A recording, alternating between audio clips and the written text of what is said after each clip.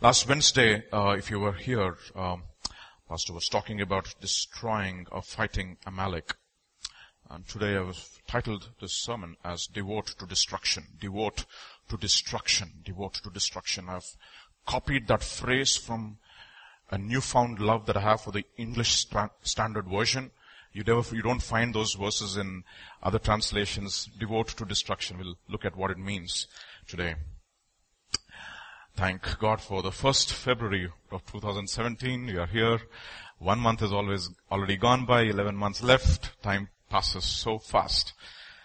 Lord, give us grace to catch up. Let us not always fight and play catch up, but let us be in step with the Spirit as Galatians would exhort us. Devote to destruction. We heard previously that we have 3 enemies: the flesh, the world, and the devil. Not all the same.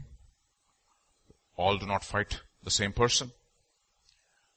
We looked at that several times, and we were concentrating on the first, the flesh, the one who's inside of us. The enemy within is more dangerous than the enemy without. I remember giving you this analogy of Golconda Fort. Remember Golconda Fort? There was this guide who was explaining to the tourists the impregnable wall of the Golconda Fort. How incredibly well designed it was against to thwart off any enemy attack. The walls impregnable, everything was so perfect. And if there was a sentry at the foot of the hill who would warn, the acoustics were so well designed, if he had to warn the army, he just has to clap. I mean, if you've gone to Golconda Fort, you know what I'm talking about.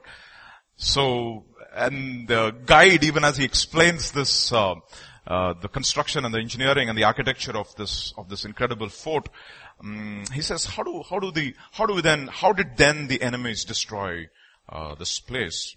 Very simple. If the walls are impregnable, bribe the sentry. You see, the enemy inside is more dangerous than the enemy outside. And that fellow, he's a person. We looked at that last time, the flesh. That's very difficult when we start off as a journey to understand this concept, but let's put it in perspective and let us try to understand from the Old Testament and from the New Testament at what it means. The flesh, the world, and the devil. Galatians chapter 5 verse 17 will say something very interesting. It says, the flesh lusts against the spirit, and the spirit against the flesh, and these are contrary to one another, so that you do not do the things that you wish. Got that? That is the New King James Version. The ESV puts out very interestingly. It says, for the desires of the flesh are against the spirit. The flesh has desires. The spirit also has desires. The desires of the spirit are against the flesh, for these are opposed to each other to keep you from doing things you want to do. There's an incredible person that we need to overcome on a daily basis, every day of our lives, to break through this wall of the flesh. No, if you look at the entire Bible,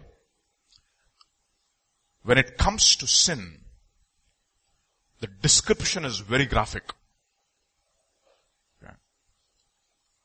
When we are asked to overcome sin in our lives, why should we overcome sin in our lives? 1 Peter chapter 2 will say, since he himself bore our sins in his body on the tree, he was crushed on the tree, so that we may die to sin and live to righteousness. When it comes to dealing with the old nature and sin, the symbolism is so graphic, and it is actually very bloody. Very bloody. See, many of us don't like blood. No, even when we go to the chicken shop, when the chicken is being decapitated, everybody turns the other way. The other day I went and I said, Emmanuel and Abigail, just turn the other way. I couldn't see it. My wife says, I can't marinate that flesh. The blood is too eat. You like to eat it, right? I mean, in other words, you do the dirty job. Marinate it So from now on, I've been taking credit for all the non-veg items because I marinate.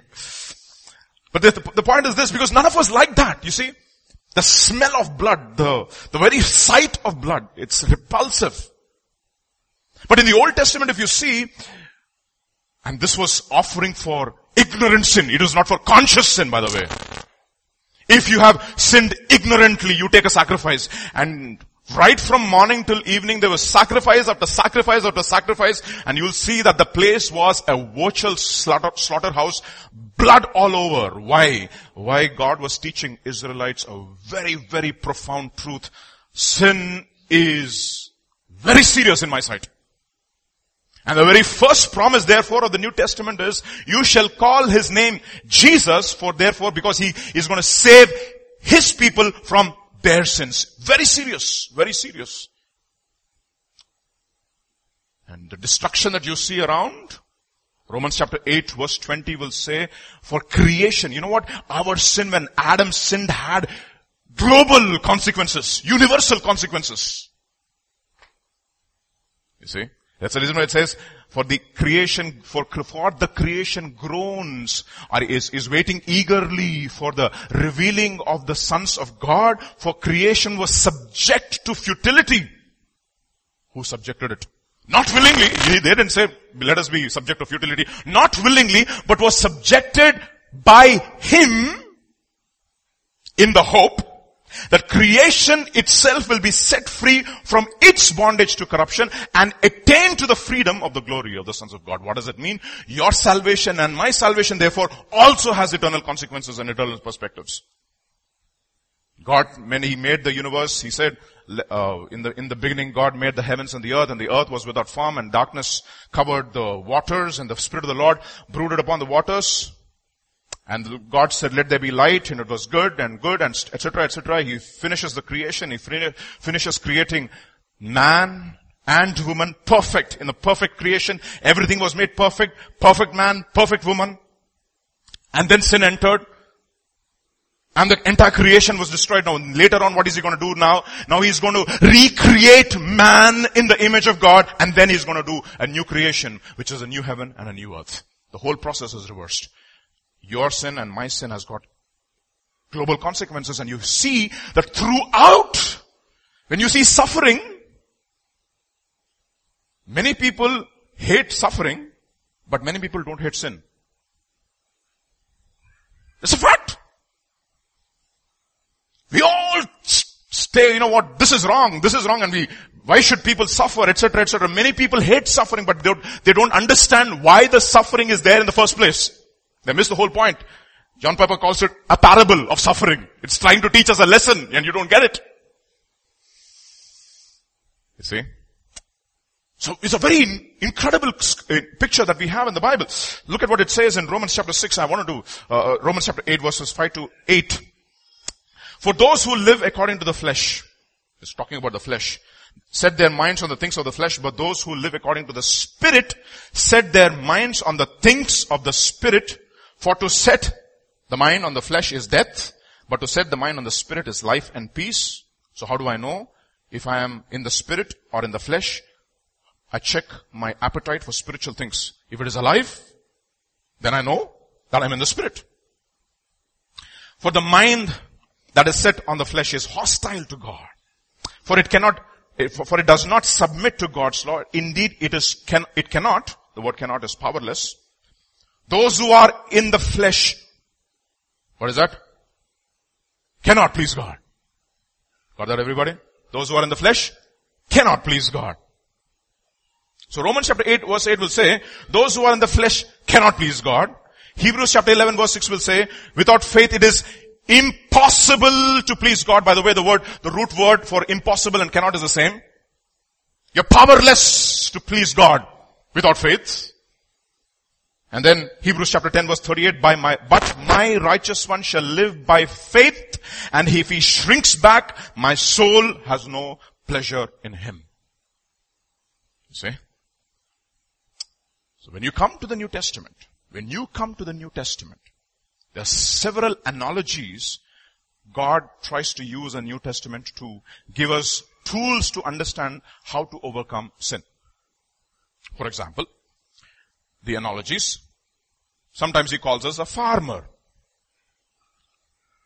an athlete.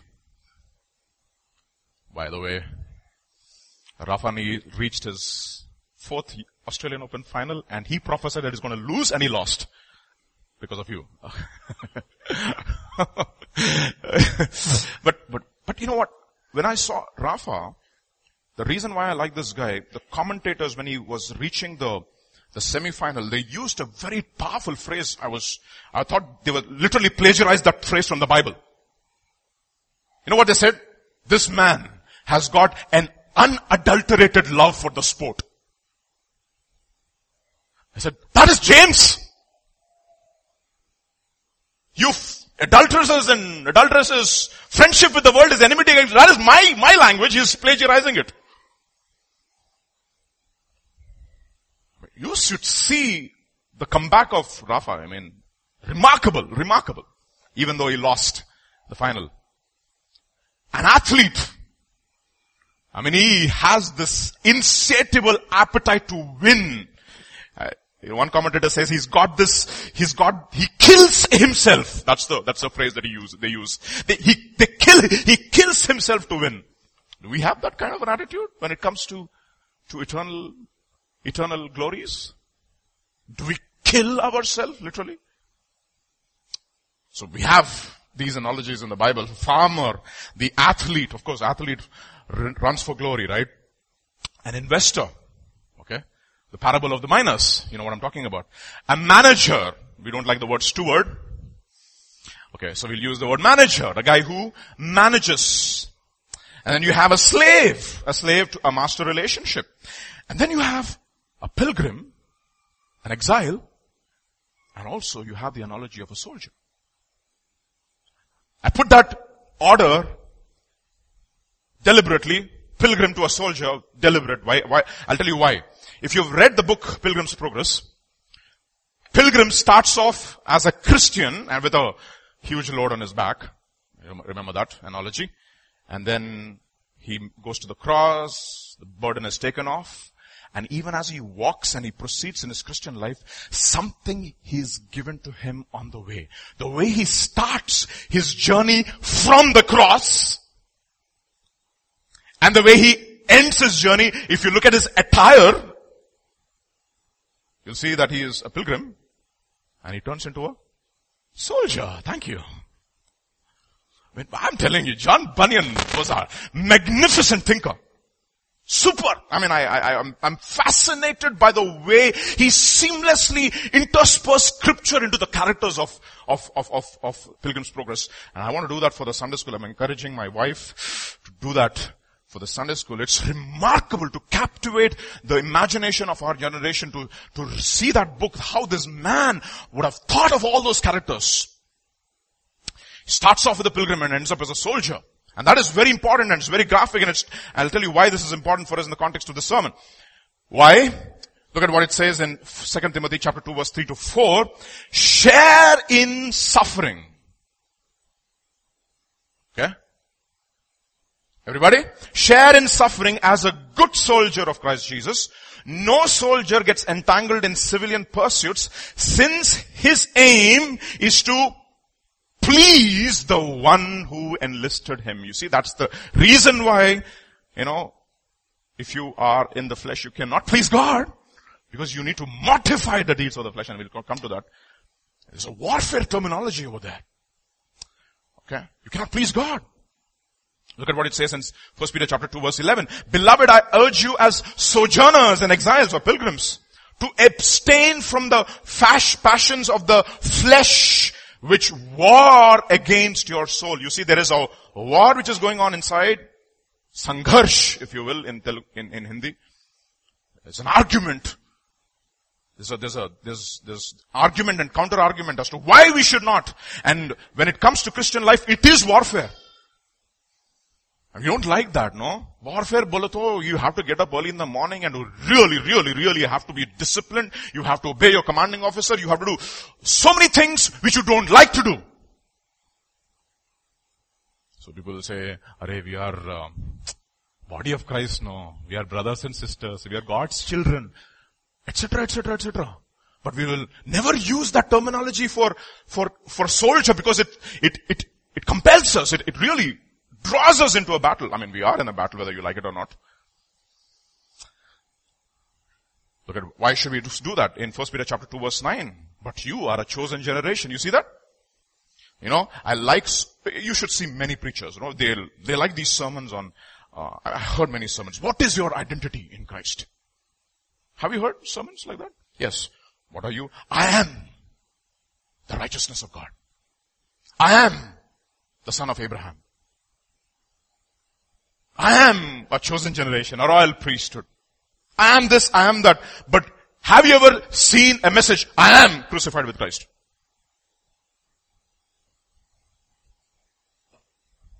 You'll find very, very little. See, even the identities that have been spoken to you, they have been spoken to you for a purpose, because knowing the identity calls you or enjoins you to fulfill the obligations for which the identity actually is given to you first, in the first place. But you are a chosen generation, chosen race, a royal priesthood, a holy nation, a people for his own possession, that you may proclaim the excellencies, you see, that you may proclaim the excellencies of him who called you out of darkness into his marvelous light. Once you were not a people, but now you are God's people. Once you have not received mercy, but now you have received mercy. Therefore, you see, I urge you as sojourners and exiles to abstain from the passions of the flesh which war against your soul. This is what you are, and therefore this is the responsibility for the identity that you possess now. So that is New Testament ethics, by the way. Okay, now look at another one. Romans chapter 6 verses 5 to 6. Very interesting. For if we have been united with him in a death like his, we shall certainly be united with him in a resurrection like his. We know, look at this, that our old self was crucified with him. In other words, the first salvation message is, Jesus died for your sins. When did he die? 2,000 years back, when he shed his blood on the cross, all your sins were forgiven. Absolute truth. No questions asked. But do you also know the blood of Jesus which cleanses you from every sin, which makes atonement for your sin, which brings you closer to God, has also in that very act when he died on the cross, you also were put to him on the cross and you died along with him. See? That is New Testament ethics, you see. Christ died, you died. And therefore, let flesh die. Christ died, you died, therefore flesh died. We know that our old self was crucified with him in order that the body of sin might be brought to nothing, so that we would no longer be enslaved to sin. Galatians 5:24, because this is what you are, what has happened to you, and those who belong to Christ Jesus have crucified. You see, because they know this, they do it every day of their lives. Now, by the way, these are all concepts and they're very powerful. Okay, very, very powerful concepts. And like Pastor was talking about, unless we look at it in the context of the old covenant, we do not understand how do we apply these things in our own life. And what are those things which hinder us from putting to death the deeds of the body? You see? I mean, this is a remarkable truth. For there is therefore now no condemnation for those who are in Christ Jesus. Yeah. For the law of the Spirit of life in Christ Jesus has set me free from the law of sin and death. Perfect.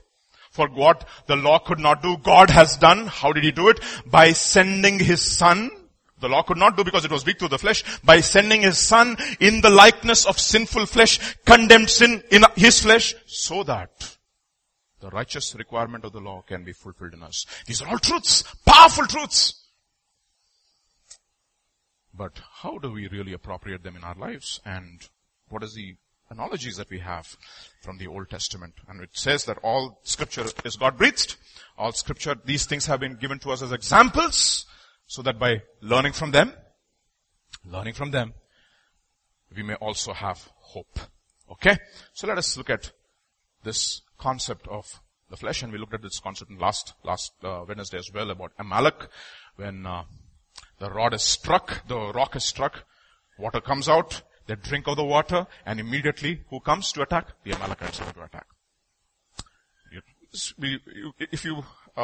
I don't want to review that message. You can go back home and read it and study it. It's still not, the transcript is still not up. You can listen to the message and it'll be in that context. In 1 Samuel chapter 15 verse 1 to 3. Look at another parable, if you will. Samuel said to Saul, "The Lord sent me to anoint you king over his people Israel." You see that? The Lord sent me to anoint you king over his people Israel. Peter, very powerful. You know what he says? "To the elders who is among you, I exhort you as an elder." You know what he says? Shepherd. Don't rule. Shepherd the flock. Gorelu. Shepherd the flock of God, not your flock. This is shepherd the flock of God which is among you, not somebody else's flock. Shepherd the flock of God that is among you, exercising oversight. This is flock of God among you. So the Lord sent me to anoint you. This is exactly what Samuel is telling Saul. The Lord sent me to anoint you king over his people Israel. Don't forget that. Now therefore listen to the words of the Lord. Listen carefully. He who has ears to hear, let him hear is right from the beginning. And as usual, Saul didn't get it. Now, thus says the Lord of hosts, I have noted what Amalek did to Israel in opposing them on the way when they came up out of Egypt. You see that? I have noted. I will punish Amalek for what he did to Israel, how he ambushed him. You need to understand, one of the best, how do I know that I have got wisdom? People who have wisdom will learn from other people's mistakes. Okay? You see, very important. You will save a lot of your time. Don't reinvent the wheel. Don't experiment and come to your own conclusions. Experiment is already done and the papers have already been published. Learn. Learn from, that is the reason why people say if you don't learn from history, you're bound to repeat it. It might sound as a cliche, but most of us do it. Most of us do it. It says, I have noted what Amalek did to Israel in opposing them on the way when they came out of Egypt. This is Samuel telling Saul. And look at what it says. Now go and strike Amalek and devote to destruction. Boy, that is a powerful verse, right? Devote to destruction all that they have. Do not spare them, but kill both man and woman, child and infant, ox and sheep, camel and donkey. Don't spare them. Kill everything. What does it mean? No sympathy for the flesh. Okay? No truce, no compromise for the flesh. Put to death everything. You see? That is what he's trying to say. No sympathy, no truce. Paapam chinna pilladu kada vadem chestadu. No. That's what a lot of people say, no? These are small sins, these are big sins. We should fight those sins. Chota moto is okay. But chota moto fellows will grow one day. And they'll become giants. We don't know them. And that is the reason why when the Israelites went into every land, they killed the Canaanites. Everybody was killed. No sympathy, no truce, put to death everything. This is fight to the death. Okay. So, devote to destruction, meaning devote yourself, brothers and sisters, devote yourself to destruction of everything that opposes God. Romans chapter 8 verse 12 to 13 will give you the New Testament equivalent. Therefore, brethren, we are debtors not to the flesh. We don't owe the flesh anything. To live according to the flesh. Don't owe that fellow anything. For if you live according to the flesh, you will die. Meaning, what does it mean? You will be eternally separated from God. Oh, this is not for believers. This is for unbelievers. No. This is for us. Romans was written to believers. To the church in Rome. To the believers in Rome. To the saints in Rome. To the saints in GTC. To the saints worldwide. If you live according to the flesh, you will. See, this is God, not me. You know, sometimes you don't get it. If you live according to the flesh, you will lose your crown. No. You will die. But if you by the Spirit put to death the deeds of the body, you will live. John 6:63, it is the Spirit who gives life, the flesh profits nothing. Flesh is no help at all. So devote to destruction everything. That is small, that is big, that is like an ox, that is like a donkey, that is like a camel, that is like a sheep. Like a sheep. Have you seen sheep? How innocent they are? Are you? Everything. Everything. And we'll come to that. If you don't kill the flesh will ultimately kill you. You will die. See, that is the lesson we're going to learn. And therefore devote to destruction everything that is of the flesh. And how do we do that, first of all, and what hinders it? So that is the reason why, see, the reason why anointing is given, if I can go back to the previous slide. Lord sent me to anoint you. See, there are two ways. The anointing, there's an anointing that God gives us to work, to do a work through us to bless somebody else. There's an anointing that God gives us to do a work in us. That's the reason why Hebrews chapter 1 will say, you have been anointed with the oil of gladness above all your fellows. You know why? Because you loved righteousness and you hated iniquity. You see? And he says in 1 John chapter 2, it says, the anointing that you receive, which is the truth, it will teach you all things, it will lead you to the truth, and the truth will set you free from all sin. So that is the reason why the anointing is given. Okay? You need to understand that. So let's go back. If you don't kill the flesh will ultimately kill you. So let's go back. What happens to Saul? A very sad story. 1 Samuel chapter 15 verse 7 to 9. Saul defeated the Amalekites from Havilah as far as Shur, which is east of Egypt. And he took Agag, the king of the Amalekites, alive and devoted to destruction. You see? All the people with the edge of the sword.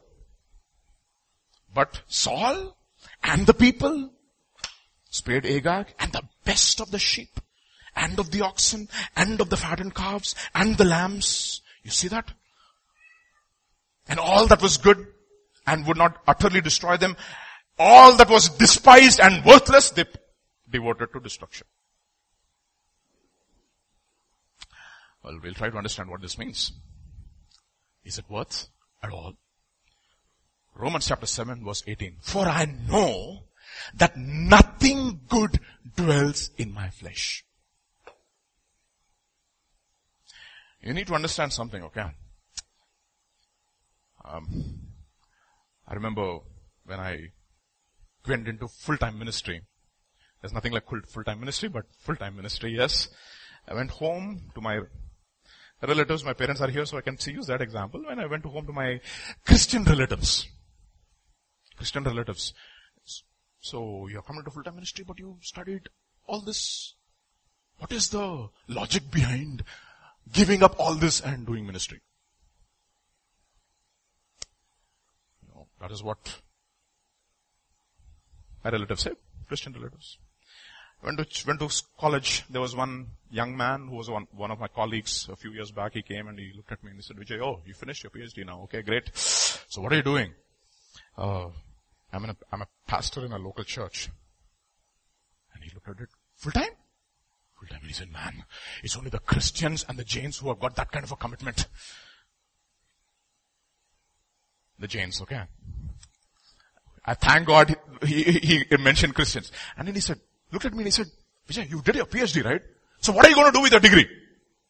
Why couldn't you not give that place to another person? You wasted a seat. No, that is okay for Subramaniam to say. But John and Peter will say that, then it's a problem.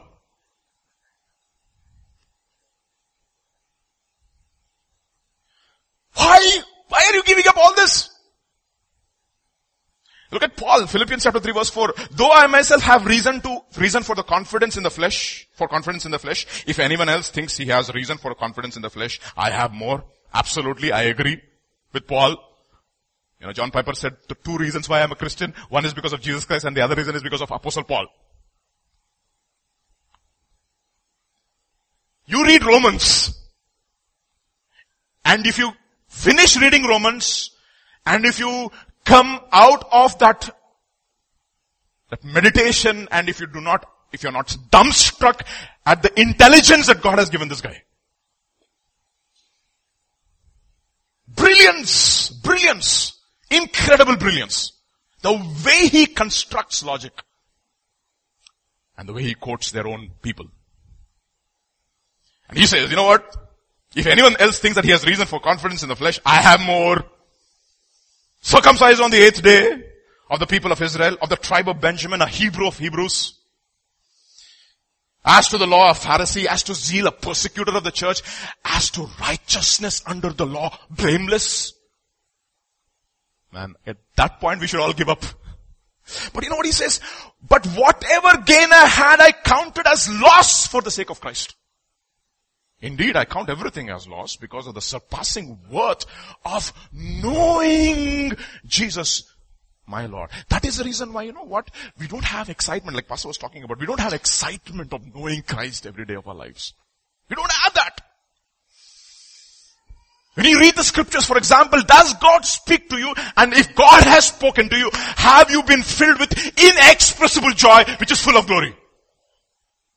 That is what Peter will tell. Though you have not seen him, you love him. Though you do not now see him, you believe in him and you are filled with joy. Rejoice with exceeding joy, which is full of glory, and therefore have obtained the outcome of your faith, the salvation of your souls. It is impossible to hear from God and to stay passive and not to be excited about it. See, for his sake, I have suffered the loss of all things and count them as rubbish in order that I may gain Christ. Boy, that is a challenge for all of us. We are not there, for sure. This is, of course, he's writing at the end of his life. But do we have the desire? That inclination toward it? Do you have any worth, do you think?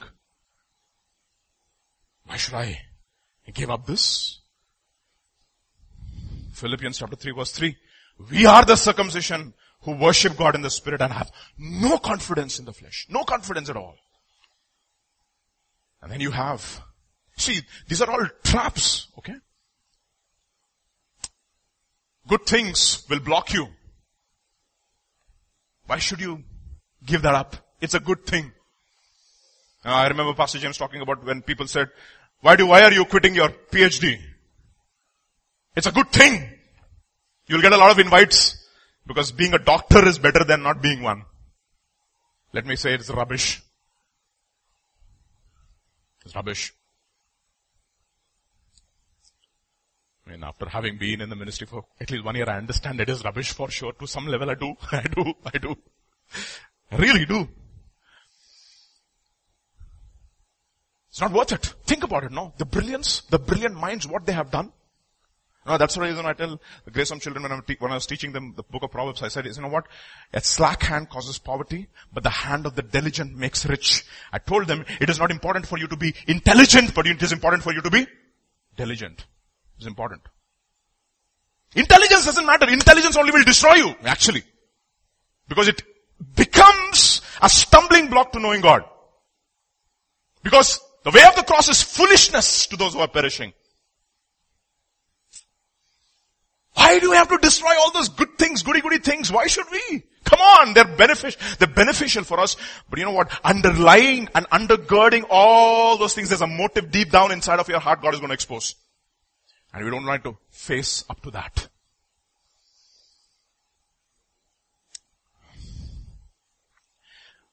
I was telling yesterday in the Bible study, remove 3 Jewish people from the history of the world. Karl Marx. Oh, by the way, he was Jewish. For people who do not know, his name was Mordecai Levi, who proposed communism and socialism. Remove Sigmund Freud, the brilliant psychologist, Jewish. Remove Albert Einstein. Atom bomb. think about the world without these three Jewish people. You'll get a completely different picture. Think also about the world without Jesus, who was a Jew. Without Peter, without John, without James, without Paul. Without Isaiah and all the Jewish people who have given to us the scriptures. Think about them. These people had no confidence in the flesh, and these people who exalted their flesh and their intellect. You know what? One brought destruction and one brought a blessing. From the same race. From the same race. Paul Krugman, the Nobel laureate in economics. You should look at a socialistic economic policy.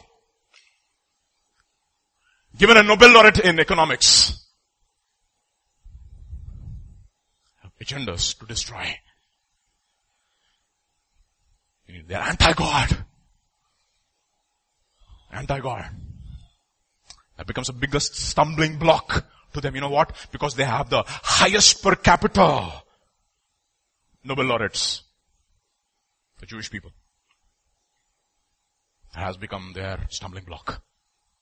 Way of the cross? Come on. It's a stumbling block. It's foolishness. Look at the good things that we possess. How we can change the world. That's the undergirding philosophy, by the way. We have no confidence in the flesh. Paul says, you know what? In other words, he says, if I was in the 19th century, I would have given Albert Einstein a run for his money. I think he would have been ace in everything. You know what he says? No confidence. No confidence.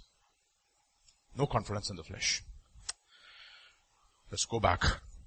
1 Samuel chapter 15 verse 13 to 15. And Samuel came to Saul, and the Saul said to him, Blessed be you to the Lord. I have performed the commandment of the Lord. Really? You see the denial in the flesh? Just because you have kept something good for yourself. I remember, it happens I gave this example quite some time back. Let's say you have in a home a guy who's very smart, who gets good marks. Okay? And he also does a lot of terrible things. It's okay, Ra. After all, he's getting good marks. Leave that, it's just a vice. These are just, those are just small vices. It's okay, it's okay. Have you seen his degrees that he's got? He's got an IIM. He's gone to IIT. So what if he's got a girlfriend and he's not married and sleeping with her? So what? The very fact that he's got an IIT will atone for all his sins. And then he will say, I have performed the commandment of the Lord. And Samuel said, what then is this bleating of the sheep in my ears and the lowing of the oxen that I hear? Saul said, they have brought them from the Amalekites, not me. They. For the people spared the best of the sheep and of the oxen to sacrifice to the Lord your God, and the rest we have devoted to destruction. That means, remember that? Jesus will say, you have loved me with an everlasting, God says through Malachi, I have loved you with an everlasting love. How did we love you? How did you love us? I loved Jacob, I hated Esau. If you call me father, where is my honor? If you call me father, where is my honor? We have honored you. How did you honor me? You brought the lame and the deceased and all these sheep, and you have given them to me, and you offered the worst of your flock, and you said that you honor me? You see, our devotion to the Lord is tested when He asks us to lay down our best. Because He gave us His best. He gave us Himself. For God so loved the world that He gave His best. You see, we don't give up. It's there, even in Andhra. I told you several times. In Andhra we have, first fellow very intelligent, doctor. Second fellow super intelligent, IIT. Third fellow very, very, very intelligent, IAS. Fourth fellow not so very good. Let us send him to Bible college. It sounds as a cliche, but it is there. You see? Even when we want to give our children Christian education, our motives, what are our motives? See, I keep asking that question to myself every day, okay? Why am I giving Christian education to my children? So that they have the character of God, or they will be found 10 times better. What's the motive? If the motive is to find that they will be found 10 times better, the purpose is defeated.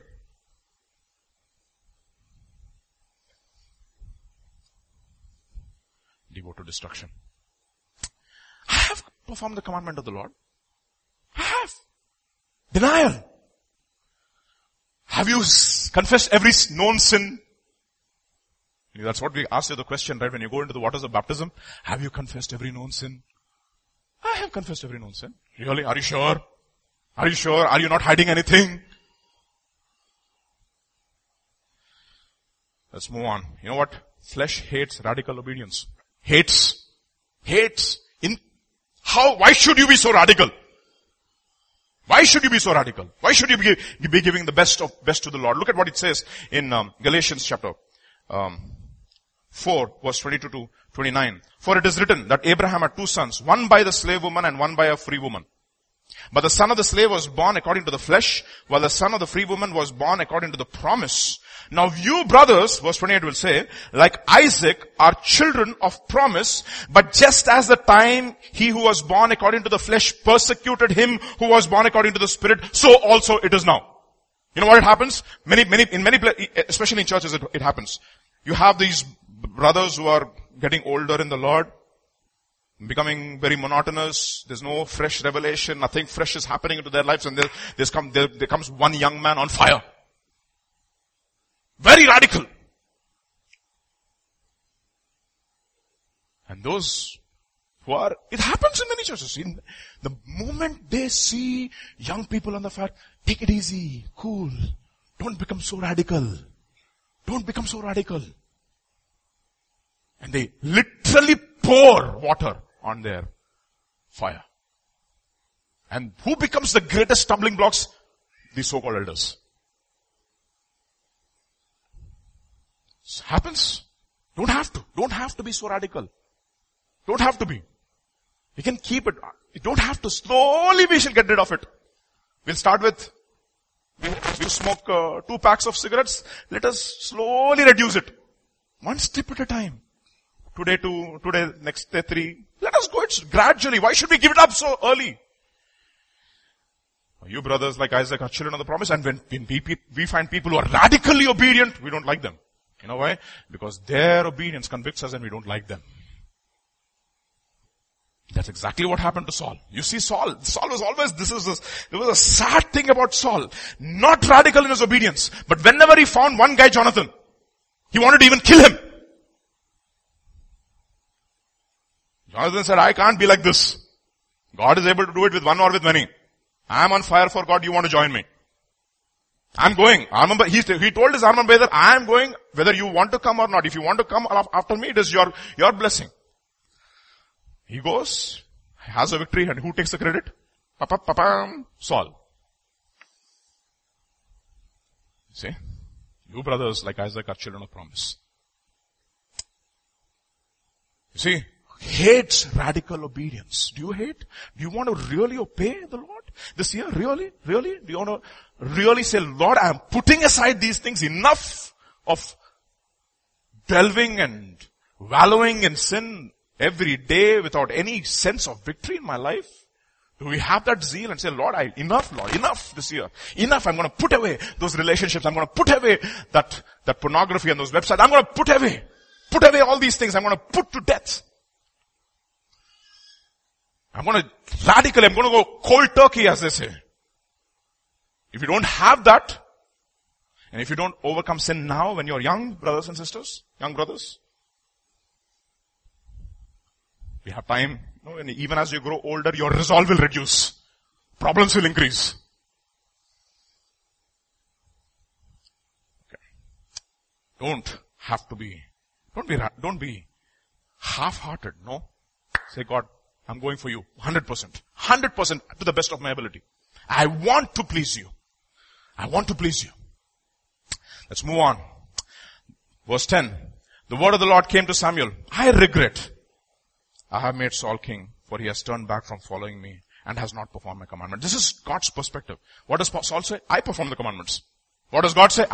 You did not. And Samuel was angry and he cried to the Lord all night. And then what happens? Samuel rose early to meet Saul in the morning, and it was told Samuel, Saul came to Carmel, and behold, he set up a monument. You see? You see that? The reason why he did this? He set up a monument for himself and turned and passed on and went down to Gilgal. Acts chapter 12 verses 1 to 3. About that time Herod the king, by the way, this guy Herod is a descendant of Esau. Okay? The king, Herod the king, laid violent hands on some who belonged to the church. He killed James, the brother of John, with the sword. And when he saw that it pleased the Jews, he proceeded to arrest Peter also. You read the book of Acts completely. You know what? Every time the politicians want to release a prisoner, a Christian, they do not release him because you know what? It pleases the people not to release them. They are convicted that these people are righteous. But they will not do it because of popular opinion. About that time, Herod the king had laid violent hands on some who belonged to the church. He killed James, the brother of John, with a sword.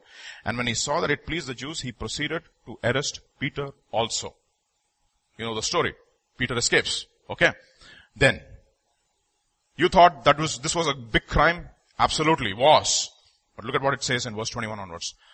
On an appointed day, the same Herod put on his royal robes, took his seat upon the throne, and delivered an oration to them.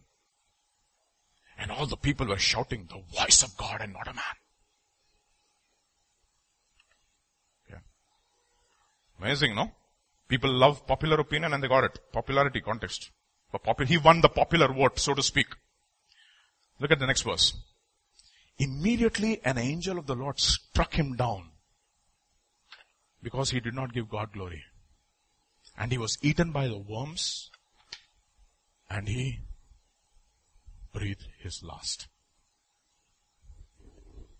You know, if you'll read the New Testament, there are two words for death. One is fallen asleep. Nidrapoyadu. Prabhuvandu nidrinchuvadu. He slept in the Lord. And there's another phrase for death. You know what is the other phrase for death? Breathing his last. It is used only 3 times in the entire New Testament. That phrase. One with Herod, the other with Ananias, and the other with Sapphira. The KJV translation will say, he gave up the ghost. Gave up the ghost. 3 times. Why? Both Ananias and Sapphira and Herod, they wanted glory for themselves. They hate. You know, this lust for glory is there in all of us at different levels. You know, when I was growing up in my university, I used to have a very powerful mentor. And his name is Shibu Clement. He is a professor now in BITS Pilani. He was a very, very powerful. My parents have seen him. Pastor also met him. He preached in one of our Bible studies. He shared in one of the Bible studies long time back. Shibu Clement, no? I remember this man. The way he taught us, because of him, there was a revival on campus. I remember when we went to a camp, okay? It was a camp after which we really sensed God moving in our hearts and we came to the Lord. Many of us, took decision to get baptized, etc. And during that camp, he was the one who was taking all the sermons, all the studies. Every message used to hit us. We used to all get convicted. We used to repent and, there was a real change. And after the morning session to the afternoon session, and after the afternoon session, there was a break, and then you had the evening session. One day after the afternoon session was over, I just crossed my room, and I was going past Shibu's room to get water. All of the other guys were sleeping, or they went around Missouri to see some sightseeing, to get some sightseeing, okay? And I saw Shibu, okay? Shibu flat on his face before God. You know, he was crying out. He says, Lord, let me never take the glory for what has happened here in this camp. Lord, let me never, he didn't see me. I was watching him and I was just watching him pray. Lord, let me not take the glory. Let me not take the glory, Lord. Lord, forgive me, Lord. The lust for glory, Lord. He was on his face crying.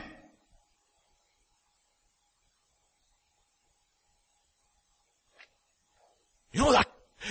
More than all the sermons that he taught, I don't remember a bit that he taught us, but that very act that he was flat on his face before God, it was stunning. You know, that was his attitude throughout. Throughout! After the camp was over, we had the December program in IIT Kanpur those days. For the very first time we organized a gospel meeting in IIT Kanpur, which was a RSS stronghold, by the way. We invited all of our friends. We were all practicing for that meeting, singing carols, etc. We were practicing, and, you know, just before the meeting, the next day, Shibu was there with us. He was exhorting us. The word came so powerfully, everybody convicted, and they all cried, repented of their sins, thanking God for the opportunity to serve. He was the one who exhorted. He was the one who organized. He was the one who gave the maximum for that meeting.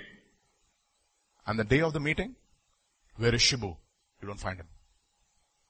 Who's on the stage? Vijay, Sandeep, Kishan, and all these guys. On stage, Shibu found nowhere.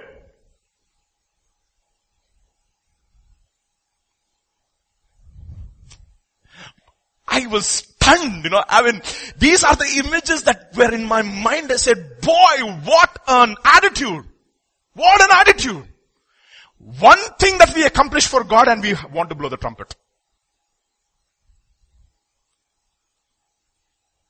So these are, I'm telling you, there are not many mentors like this. You know, we all like to show off. We are a show-off generation. We want to show off. Right from children, right from the time that they are growing, if they are, you know, very good at something. Come on. Abigail, show off. When the relatives come on, recite Psalm 23. Very intelligent. What a memory. Baap pe gaya. So that you also get your glory. See, we have this lust. We vicariously satisfy our pleasure through our children. I failed in my life, my children should succeed. They should succeed. When they succeed, I will get the glory. My boy.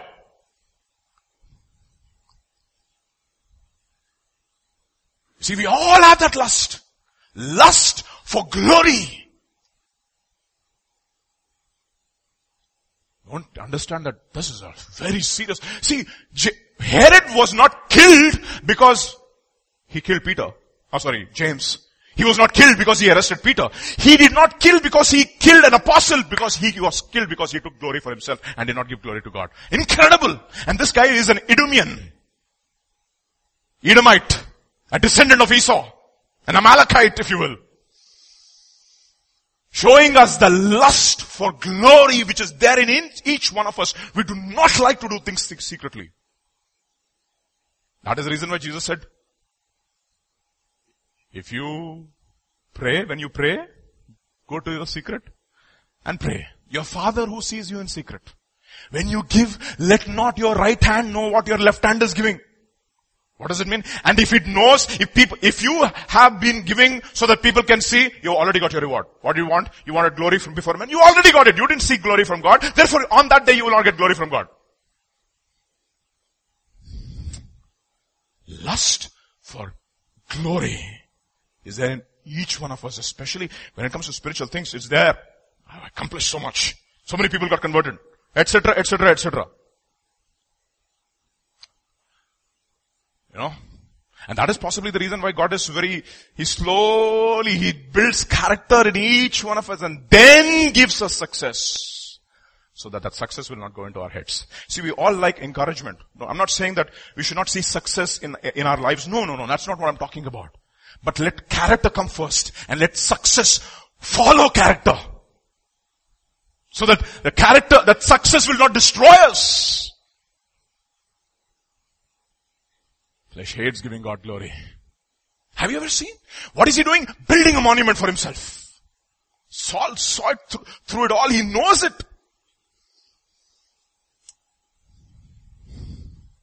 Do I have the lust for popularity? Children? Lust for popularity, is it there?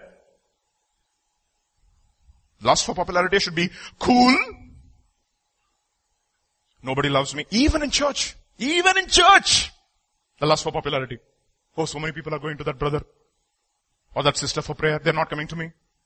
There's this competitive spirit within the body of Christ. It's cancer. I tell you, those two verses in my life that liberated me. First thing, if you do good, you will be accepted. If you do good, you will be accepted. It's a rhetorical question actually. If you do good, will you not be accepted? That is a question that God asks. So I just converted into a statement. If you do good, you will be accepted. The other thing, a man should not receive anything except it be given from him, but given to him from God. Everything else will destroy you. That is the reason why 1 Corinthians chapter 10 will say, the Lord will give you nothing more, He will not give you more than what you can bear. What does it mean? Just not temptation, even prosperity. 25,000 rupees, you cannot bear 30,000, Baba, I know. Even prosperity, some people cannot bear it. So the Lord will not give you more than what you can bear. So do I have a lust for popularity? Lust is there? To be a popular preacher, a popular expositor for me, popular, the way he understands scripture, the way he memorizes. Oh, the lust for popularity. What will I say with John? They heard him speak and followed Jesus. Do I have the lust for that? Galatians chapter 1 verse 10. Am I now seeking the approval of man or of God? Or am I trying to please man? If I were still trying to please man, I would not be a servant of Christ. I don't want to be popular. If that popularity comes at the expense of character.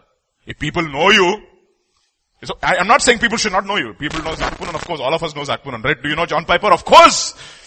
We know John Piper. Will the fact that we exalt John Piper will affect him? No way. We know him, his character. He says, you know what, I put my mouth in the dust. I'm just like you. I remember the recent sermon that my wife was listening to at, I think, 71 years of age. And he says, when I go to the airport and I look at pretty women, I struggle. And he looked at all of them and he said, yeah, me, John Piper, at 71 years of age, I still struggle. That is the kind of preachers, and those are the kinds of people I want to follow, because they're not interested in public opinion. They want to be transparent. They're not showing off what they're not. See? They hate to give God glory. Do we have the lust for that? Why do we do things in the church? To gain approval? Or can we do things secretly? So secretly that even if some people do not appreciate you all your life, hey, come on, that is too much, brother. That is too much. Nobody should know. Will you ask for the blessing of obscurity? Oh, we want to be popular. And therefore we will also fight because we didn't get the popular vote. Galatians chapter 1 verse 10 will say, if I try to please men, I should not be the servant of Christ.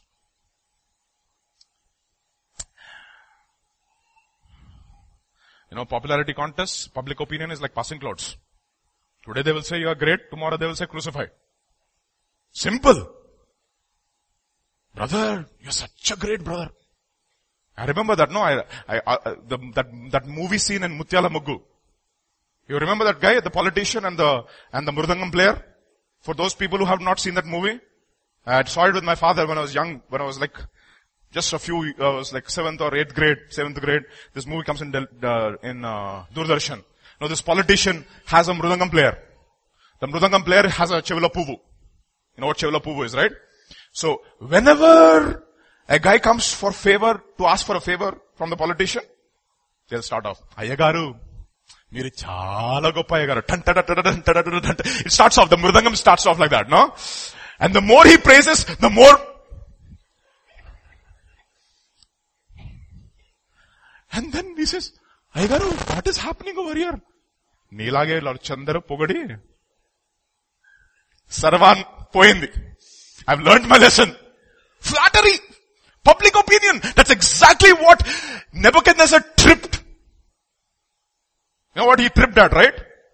When they come and play the music, then the timbrels and the guitar and the songs and everything, what should you do? Everybody should bow down before your idol. No? Chuck Missler calls it the sycophant's symphony. The symphony of the sycophant. They all have a symphony. Popular opinion, and they all, what do they say? Oh, you king, live forever. He also knows that he's not going to live forever. But he's going to trip. And everybody wants to get that approval. And, oh, he feels so great. King live forever is not going to happen. See? A popularity contest is there, no? The lust for glory. That trips us into all kinds of sin, and you see that in Saul. Flesh likes to take glory to itself. Spirit likes obscurity. Jesus does everything quietly and he goes off. That's what his brothers are upset. No one who seeks to be known will do things secretly. Show yourself publicly. He says, my time has not yet come. Your time is already there. And they were offended because of him. That's Saul, you see. Let's move on. 1 Samuel chapter 15 verse 19 to 21. Why then did you not obey the voice of the Lord? Why did you pounce on the spoil and do what was evil in the sight of the Lord? By the way, the word pounce on the spoil is mentioned only 2 times in the entire Old Testament. You know where it is mentioned, you'll know. Okay? 2 times, only 2 times. Pounce on the spoil. 1 Samuel chapter 14 verse 32. The people pounced on the spoil and took sheep and oxen and calves and slaughtered them on the ground, and the people ate them with the blood. They had this incredible lust for the things of this world. You see? Things of God don't attract them. They're ravenous. You see? They're ravenous wolves. That is the reason why he says you're wolves in sheep's clothing. You're ravenous as wolves. You want to literally pounce on your flock and eat from them. Read Ezekiel chapter 34. It's for the shepherds who feed themselves and not the flock. Pounce. But have you pounced on the word of God? You know the word pounce is used again for the word of God. Blessed is the man that walks not in the counsel of the ungodly, nor standeth in the way of sinners, nor sits in the seat of the scornful, but his delight is in the law of the Lord, and in his law he pounces day and night. Hege, the word hege, he meditates, he devours it, he takes it like a bone, like a lion, and he crunches and he chews it. And he just savors it day and night. Do we have that kind of love for the word of God?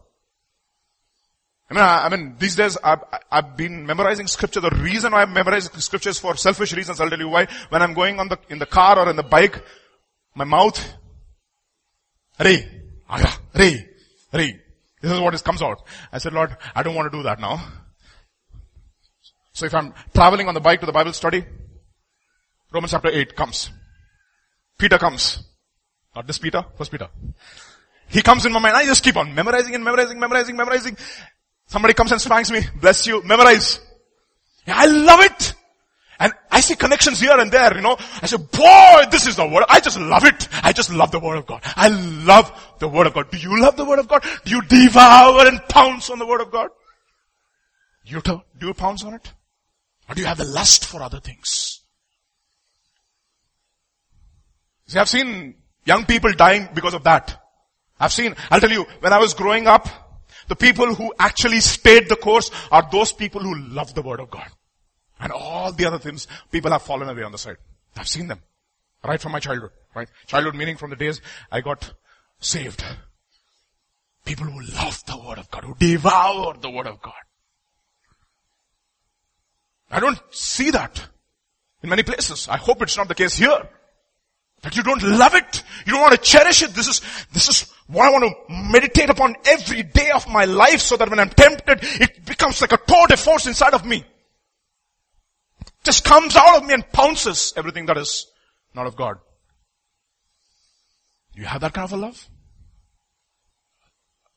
You see, that is the reason why it says, desire the pure, sincere milk of the word of God, so that you may grow up in your salvation, if you have tasted what? That the Lord is good. See? They pounced. Flesh is the enemy of the cross. They are the enemy of the cross. That's what it says, right? Philippians chapter 3 verse 17, brothers, join in imitating me. Keep your eyes on those who walk according to the example you have in us. You know, yes, imitation is not necessary you are all originals, but you don't have to just take that literally. Imitate those who are following Christ. No problem. For many of whom have often told you and now tell you even with tears, walking as the enemies of the cross of Christ. That they are not enemies of Christ. They are the enemies of the cross of Christ, and therefore we don't sing that song. The old, what cross? Rugged cross. Our crosses are not rugged, brothers. They are smooth. They're very smooth. They're like fetishes. They're like ornaments around your neck. They're not crosses. See the cross? It's a rugged cross. Do you cling to the old rugged cross? It's going to poke you. You touch it, it'll be like, oh, this is rough. We like smoothness. And we like smooth talkers. We like people who put us to sleep and not prick us when we are in the flesh. Navjot Singh Sidhu said this. Navjot Singh Sidhu. Okay. Those of you Nigerians who don't know him, he is one of the greats, so-called cricket greats. He said, bad habits are like soft beds. Bad habits are like soft beds. Very easy to get in, very difficult to get out. We're all used to smooth things. And when you're used to smooth way of life, we want to give our children also a smooth life. Let them not face any trouble. Smooth. See? The enemies of the cross of Christ, their end is destruction. Their God is their belly. They pounce on it. They're devouring. You see that? And their glory is in their shame, whose minds set. See, again a mindset coming over there. Mindset on earthly things. But our citizenship is in heaven. And from it we await a Savior, the Lord Jesus Christ. You see, enemies of the cross, you see. Hebrews chapter 12 verse 16. What happened? That no one is sexually immoral or unholy like Esau, who sold his birthright for a single meal. For you know that afterward when he desired to inherit the blessing, he was rejected, for he found no chance to repent, though he sought it with tears. He confessed, but he could not repent. He mourned, but he did not repent. That's what it means. See, if in this life only we have hope in Christ Jesus, we of all the people are most to be pitied. Miserable. It's not now. It's later. Glory and immortality later, not now. We all want happiness now and holiness later. No. Holiness now, happiness and joy later. Finally, 1 Samuel chapter 15 verses 19 to 21. And Saul said to Samuel, I have obeyed the voice of the Lord. You see the denial. I have gone on the mission on which the Lord sent me. I have brought Agag, the king of the Amalek, and I have devoted the Amalekites to destruction. Look at, you see, he's so much in denial. You see, so many people are so much in denial. The flesh always tries to live in denial. They don't like to face up to the reality. Somebody else is the problem all the time. But the people took of the spoil, sheep and oxen, and the best of the things devoted to destruction, to sacrifice. And Samuel comes with these two powerful statements, which I believe we should always keep memory. We know this all, but we need to keep on bringing this back to our mind.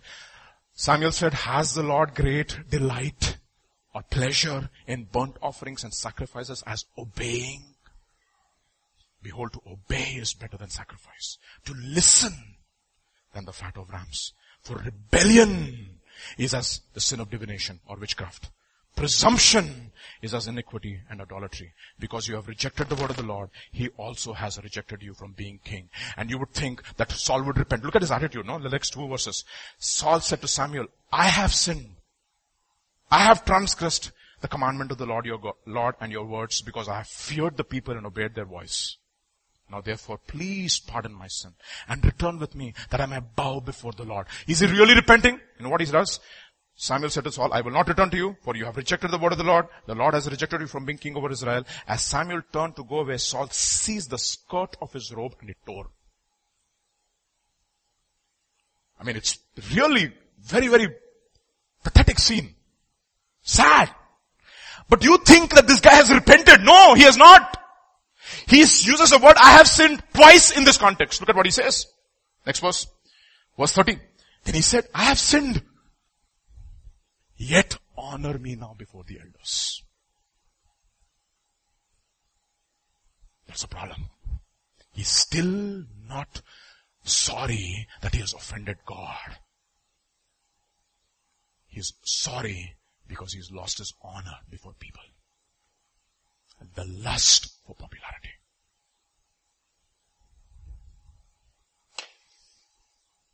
You see, that is the reason why there are only 2 options in Christianity, no? When you come to the pastor, tell everything. Don't hide. Don't try to hide. Either you come clean and say, this is what I am. Otherwise don't go. Because you'll get wrong medicine. Don't. Either you have honor before men or honor that comes from God. We are the circumcision who worship God in the spirit and have no confidence in the flesh. He is a Jew, that is one who is inwardly. Circumcision is of the heart, by the spirit, not of the letter, whose praise is from God and not from man. So Samuel turned back after Saul, and Saul bowed before the Lord. You want honor from before people? Yeah, you'll get it. You never repented. You know, these days I tell my children, don't cry. Don't shed your tears without reason. They're very precious. You'll think that it is okay. Arey, what do they understand when they're children? I want to tell them, don't cry without a reason. If you have cried, cry because you have offended God and not for anything else. Let it come into their minds. I don't know if they understand it, but let it come into their minds. Let me tell them as a father. Cried? You're crying? Mourn. Blessed are those who mourn, for they shall be comforted. If you have mourned for your sin, it is awesome. If you mourn that you have offended God, it's awesome. But if you mourn that you're bearing the consequences for your sin, you still haven't repented, brothers. You can say, I have sinned, but it is still not true, genuine repentance. It's fleshly. Godly sorrow leads to repentance. That does not leave regret. But the sorrow of the world brings death. And that's exactly what happened to Saul. It was a sorrow of the world and not that he had offended God. It's a stubborn sin, brothers. It's stubborn. It was not going to go away. Flesh is stubborn. That is the reason why we're called stiff-necked, uncircumcised in the heart and the ears. We're stiff-necked people. But let us not reject the voice of the Holy Spirit. Flesh is stubborn. There is all stubborn areas in our lives. It's just stubborn, which you are bent upon. God says this year, that this be the year that you will break that stubbornness inside each one of us. It's there at different levels. In different ways it manifests itself. But you know it is what it is, and God knows.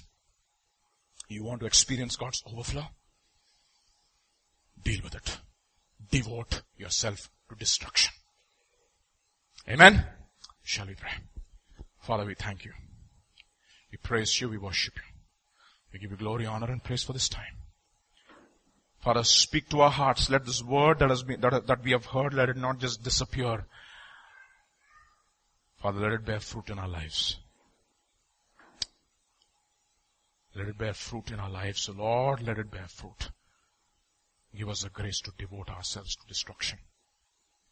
Mortify the deeds of the flesh. And we know it, O Lord, it is there in different areas, in different measures, in each one of us. For in our flesh, there is nothing good. Bring us that realization, we pray. We thank you. We praise you. In Jesus' name.